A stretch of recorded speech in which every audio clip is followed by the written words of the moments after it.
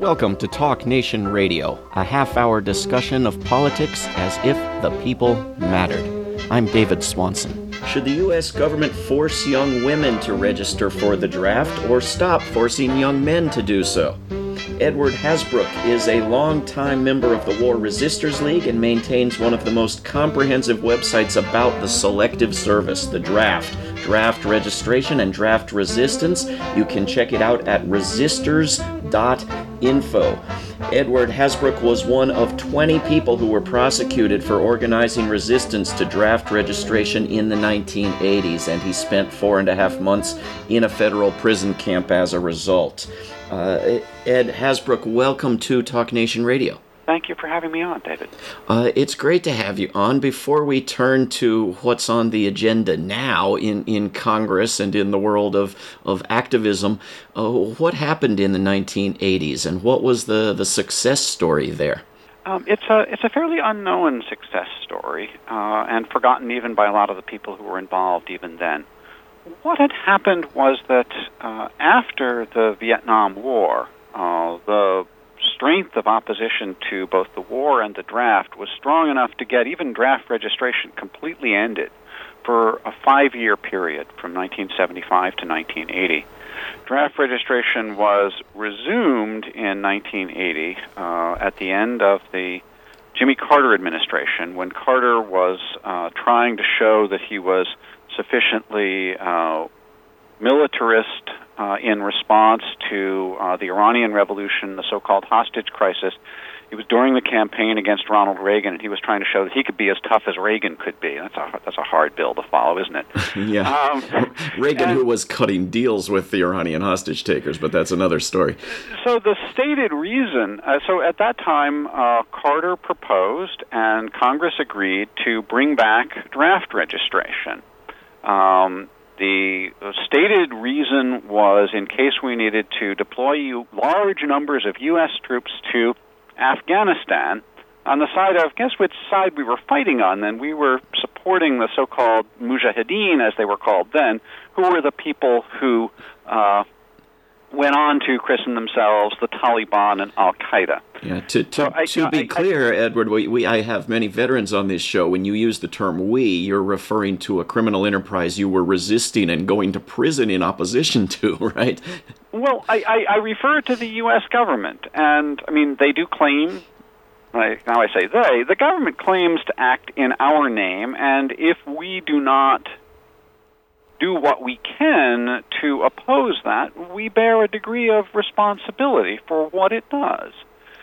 And so back in 1980, there was a debate, actually, which getting a little ahead of ourselves, but there was a debate. Carter originally proposed to require both men and women to register for the draft. Congress spent some months debating that in the face of a lot of protest. There were demonstrations by tens of thousands of people, which seemingly had no effect at all on Congress, and they went ahead and voted to require men, but not women, to register for the draft, starting in 1980. And since then, men have been required to register when they turn 18 and to tell the Selective Service every time they move until they turn 26.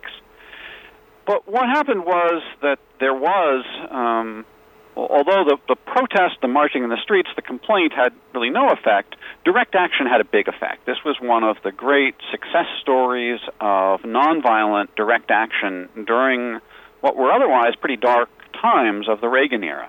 The number of people who simply ignored the call to register for the draft was many times larger than even the most optimistic of us in the anti-draft movement had expected.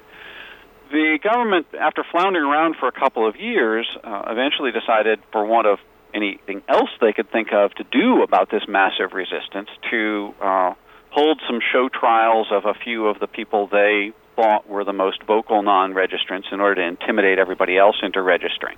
And I was one of 20 people, only 20 people across the country, who were picked out to be prosecuted. And although most of us were convicted, some of us did go to prison, but the show trial trial served only to call attention to the resistance and call attention to the fact that only the people who spoke up publicly could possibly be prosecuted, because the government had to prove that we knew we were supposed to register, which they could only do by using our own public statements, which were introduced in court against us. So registration went down from there and has never recovered. And as former Selective Service and Justice Department officials have recently confirmed, the government decided in 1987 that enforcement was hopeless, and they suspended any effort to try to enforce the law and make people register. So for the last 30 years, it's been possible for people to ignore registration completely with no risk that they're actually going to face any criminal sanctions. So what percentage of young men 18 to 26 do register with Selective Service? Do you know?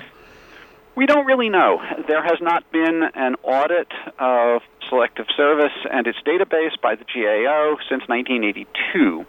A lot of people do register at some point because they want to get student loans or participate in some other federal program that requires that. But although, as I mentioned, you're supposed to, it's probably a surprise to you even, David, I would guess, to hear that people are supposed to report to Selective Service every time they move until they turn 26. Essentially, nobody does. Yeah. And that one audit in 1982, just 2 years after registration started, the GAO found that 20 to 40% of the addresses were already then out of date. Today, it's pretty clear that the overwhelming majority of addresses on file with Selective Service are obsolete because nobody tells Selective Service when they move, and that if there were to be a draft based on this list, it would be a fiasco because most of the induction notices would end up in the dead letter office.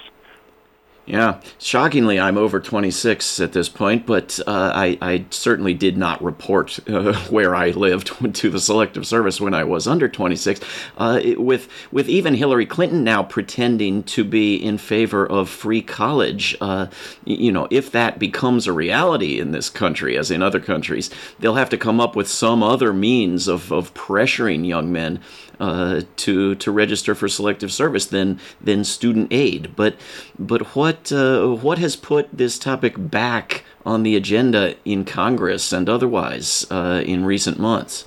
Well, as I mentioned, there was a debate back in 1980 about whether to include women. There were lawsuits challenging whether it was constitutional or whether it was discriminatory to require men but not women to register for the draft, one of which went to the Supreme Court in 1981, which upheld requiring only men to register because at that time the military only wanted men in combat. And since a draft would be needed for combat, the Supreme Court found that this choice to register only men was rationally related to this government purpose. And as the courts usually do, unfortunately, they deferred to the military judgment about the military and put that ahead of anything else. However, now that combat and all roles within the military are being opened up to women, equally with men, that rationale for the constitutionality of requiring men and not women to register clearly is no longer viable. There are already lawsuits, again, renewed lawsuits challenging this, which are likely to be successful. And so, seeing the writing on the wall, Congress is being forced to choose in one direction, to move in one direction or the other. Either they have to treat men and women equally. So the question is, do we get rid of the current registration requirement and draft registration, which has failed anyway and would be useless in the event of a draft, or do we double down on this decades-long failure by trying to get women as well as men to register, which would be likely to be at least as much of a fiasco because at least as many women would resist as men have resisted. There's going to be at least as much support for women who are saying they don't want to agree to fight and kill on demand. There's a long history of feminist, anti-war, and pacifist activism. Women have played a leading role over the years in opposition to conscription, even when it was only men who were being drafted. So but this is the choice that Congress is faced. They haven't had a face-saving way out. Draft registration has failed, but there was no way to end it without admitting that it was failed and dealing with the implications of that for war-making policy. But now Congress can't avoid it, and so they're debating that choice of which way to go.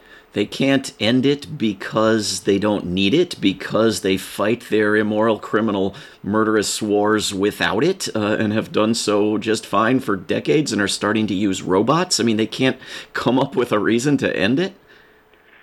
Well, there are some who are saying, well, we should, there's some liberals who are saying, well, we should end draft registration because we don't need it. But there really are still people in Congress who are saying, we want this insurance policy in our back pocket so that just in case we get into a war that's requiring, millions of frontline troops and producing such massive casualties that not the active duty forces, not the reserves, not the National Guard, not the mercenaries and contractors who we're hiring to fight our wars for us, that we want to be prepared to be able to fight wars that are going to take even more cannon fodder than that, and so we want to be able to rely on having the draft available. This is the sickness of the argument that's being made when you look below the surface for continuing draft registration. Yeah, so I think this is a big piece of the significance. I think a lot of people have looked at this and thought, well, there's no real threat of the draft, so why should we care? But the point of why folks like me resisted draft registration and why so many women and men supported us in that. I didn't go to prison to stay out of the draft. I could have just blown it off and stayed home and not spoken out and been completely safe, as millions of other people did. I resisted actively because I wanted to use the defeat of the draft as a tool to constrain the war-making power of the government. So we had this half victory. We stopped the draft, but we never really followed through to get the public and Congress and the Pentagon to admit that the draft was not a real option and that they needed to adjust their war-making plans accordingly. That's the follow-through that we need to carry out now as Congress resumes debate on this issue. We're speaking with Edward Hasbrouck, whose website is resistors.info. What do you say to the inevitable peace activists who actually want a draft? I mean, it's incredibly frustrating and, to my mind, grotesque and immoral, but very predictable. Everywhere I go and speak against the draft, I get questions from peace activists who want to end war by having a draft. How do you answer that concern?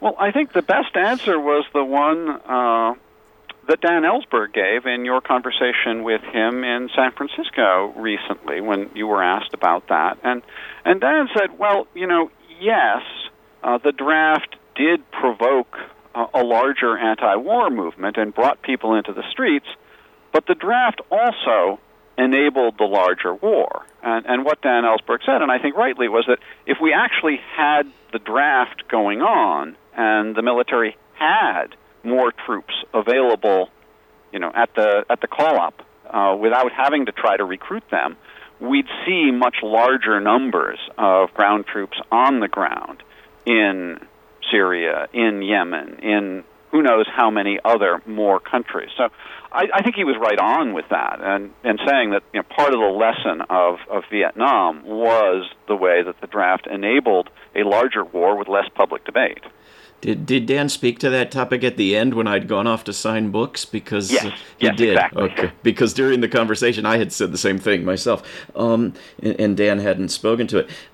Well, I agree, of course. The draft gives you bigger wars and more dead, and we haven't had a war since Vietnam that killed anywhere close to 4 million people, maybe 6 million people, including Laos and Cambodia, directly, immediately. The wars haven't been as bad, and you can imagine, wouldn't it have to be an even worse war by a huge measure than Vietnam for them to have a draft now, given the resistance to it, given the mercenaries and the drones and so forth? Wouldn't it have to be a war, approaching World War II or worse for them to have a draft now? There's really, it's difficult to imagine what real scenario for a war that would actually call for those numbers. And so there's another aspect to the draft, and we also hear this question about, well, they're not really going to have a draft, it's just registration. Part of the reason why some people on the other side want draft registration, even if they don't actually want a draft now, is that it serves as a tool to collect information that goes to military recruiters. It serves to channel people into the military as volunteers. It constrains people with student debt that limits their options after they get out of college, if they go to college. And more broadly, it accustoms everybody to the idea that we owe it to the government to serve, and that somehow fighting for whoever the government wants us to fight is service to the national interest, that the government defines for us what is the national interest, which, of course, is the opposite of democracy. And I have to point out here the fallacy for those who say, well, aren't you willing to fight for American interests? Just how poor historically the judgment calls of this government have been. As I said, back in 1980 when draft registration was brought back, it was to be prepared to intervene in Afghanistan on the side of the Mujahideen. I went to prison for refusing to agree to fight on the side of the Taliban and Al-Qaeda. And I think that says about as much as you need to hear about the degree to which we should trust the government's ability to decide for us which wars we should be fighting or on which side, even if you believe in war, which as a pacifist I don't. Yeah, but I think your position and mine is perhaps more popular than we always realize. There was a poll done by Gallup at the end of 2014 in many countries around the world, and one of the questions they always asked was, would you be willing to go and fight in a war for your country? And I was very pleased to see lots of countries down around 10-15% of people who would ever be willing to fight in a war for their country. In the United States, it was quite a bit higher at 44%. Here we have several wars ongoing, and always wars ongoing. Nothing's stopping these people. You don't actually have 44% who actually want to go and fight in a U.S. war because they could just go register and do so tomorrow. But they want to think of themselves that way.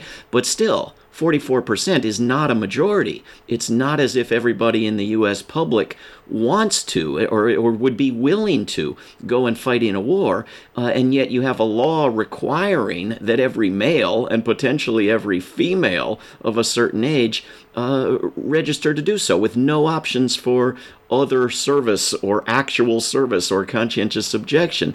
Isn't this a very anti-democratic imposition and violation of our rights? Well, of course it is. And in terms of the other options, as you pointed out, there's actually a pretty large number of people who would fight if they thought that there was something that justified it. I mean, there were a lot of volunteers after 9/11. There were volunteers in World War II and so forth. But what people want to do is to make that choice for themselves. And that's precisely the choice that they're not allowed to do now. And even if there were a draft, people are allowed to do alternative service as a conscientious objector only if they oppose all wars. Someone who wants to reserve to themselves the choice of which wars to fight does not qualify under the government's definition of a conscientious objector. And so for the majority of people who are not pacifists but do oppose some wars, the only options to avoid being drafted are either the illegal options that they're choosing now, opting out by simply not complying with the law, or political agitation to get this law changed, which is, I think, where we really need to go over the next year or so, or we're going to face a long, painful process of women having to organize, mobilize, resist. Probably some of them go to prison before the government gives up on trying to enforce draft registration on women the same way it had to do for men. Is that movement growing? Are people getting active? Are women resisting now in a new way?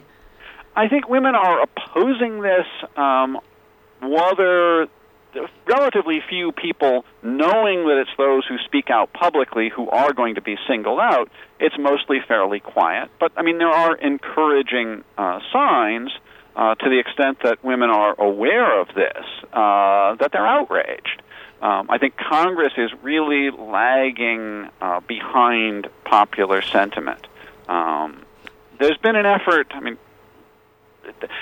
there's been an effort to portray this as an issue of women's equality in the military, rather than to look at it as coercion into the military.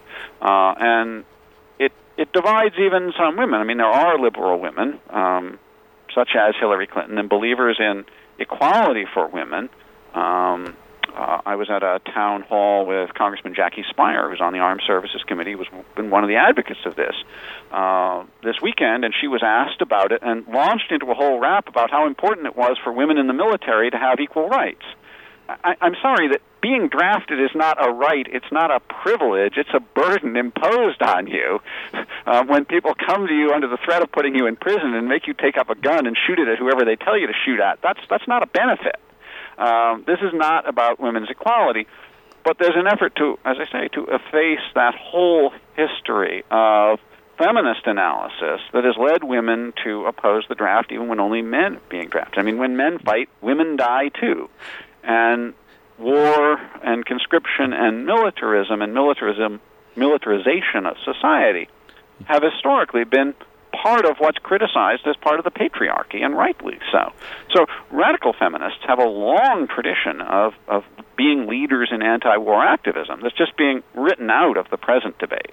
But in recent months, correct me if I'm wrong, bills have been blocked, voted down in Congress that on the one hand would have expanded the Selective Service to include women, and on the other hand would have ended it for men. Both of those have been blocked, and the one that would have expanded it for women had the support of every good liberal Democrat as defending women's rights to be forced into the military, and you and I and other opponents of that expansion found ourselves aligned with right-wing Republicans whose respect for women's rights is negligible to non-existent.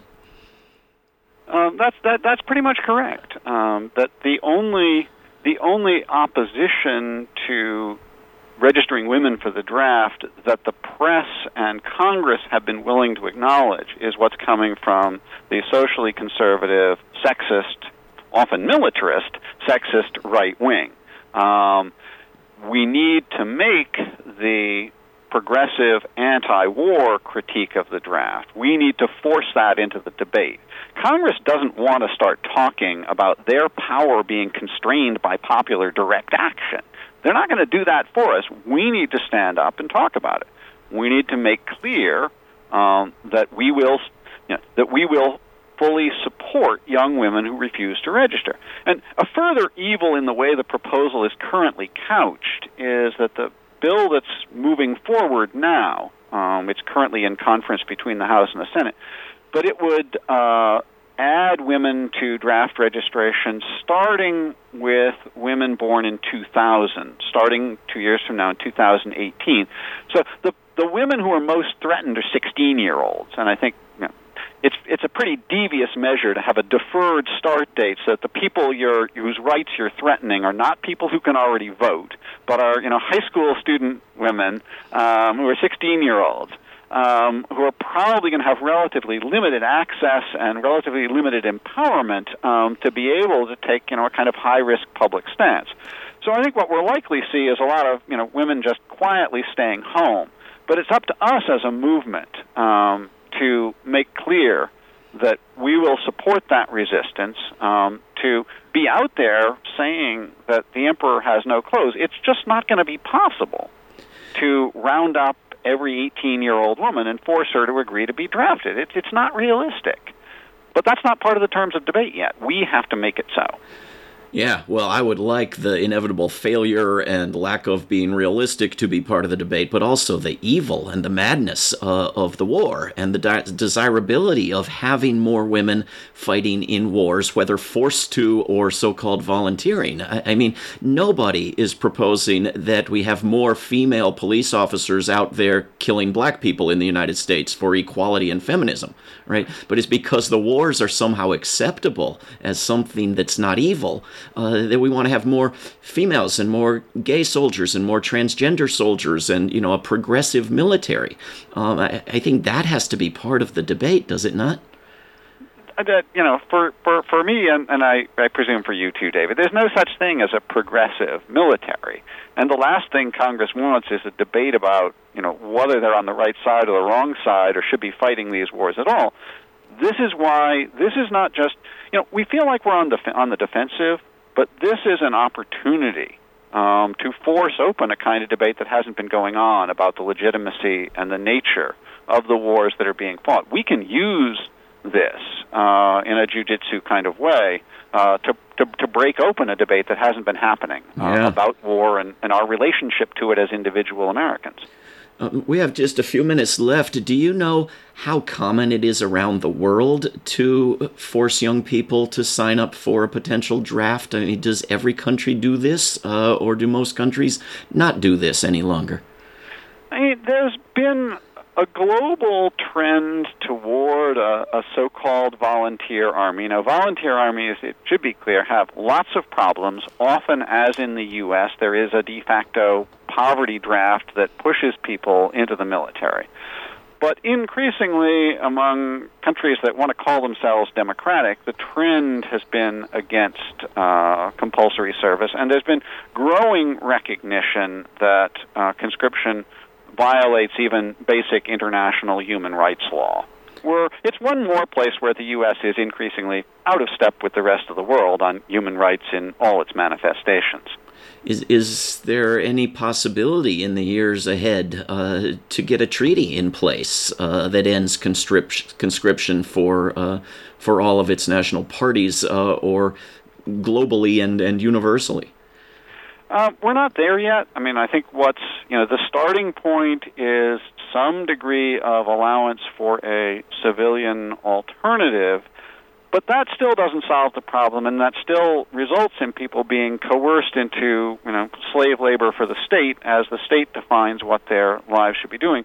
We may end up next year seeing that kind of debate, which raises yet another round of questions. It may be that the way that people in Congress try to salvage some kind of draft for men and women in a way that they hope won't provoke anti-war resistance is to say, well, we're going to expand it even more and have a universal national service plan where everybody has to work in some state-assigned labor for a period of time, and they can choose to do it in the military or in a civilian job. That would further divide movements against it. There are some liberals who would support that kind of compulsory service. There are many libertarians who would oppose conscription, whether for civilian or military purposes. Yeah, I guess I would oppose it if military were included, but it might be superior to military alone. We've got about 20 seconds left. What's your position? I don't think you can separate those out, really, and I don't think that we owe our lives to the government. It's up to us in a democratic society to make our own choices and for government to follow. Very well said, and all of it very well said, and we will have links to your website and articles at talknationradio.org. Edward Hasbrouck can be found at resistors.info. Ed, thank you very, very much for coming on Talk Nation Radio. My pleasure, and thank you for all you do, David. This is Talk Nation Radio. I'm David Swanson. Take action at rootsaction.org. Help end war at worldbeyondwar.org. All past shows can be heard at davidswanson.org. Talk Nation Radio is produced in Charlottesville, Virginia, and syndicated by Pacifica Network. If you are listening to a non-profit station, please support that station. Talk Nation Radio is funded by contributors at davidswanson.org. There is no way to peace. Peace is the way. Until next time.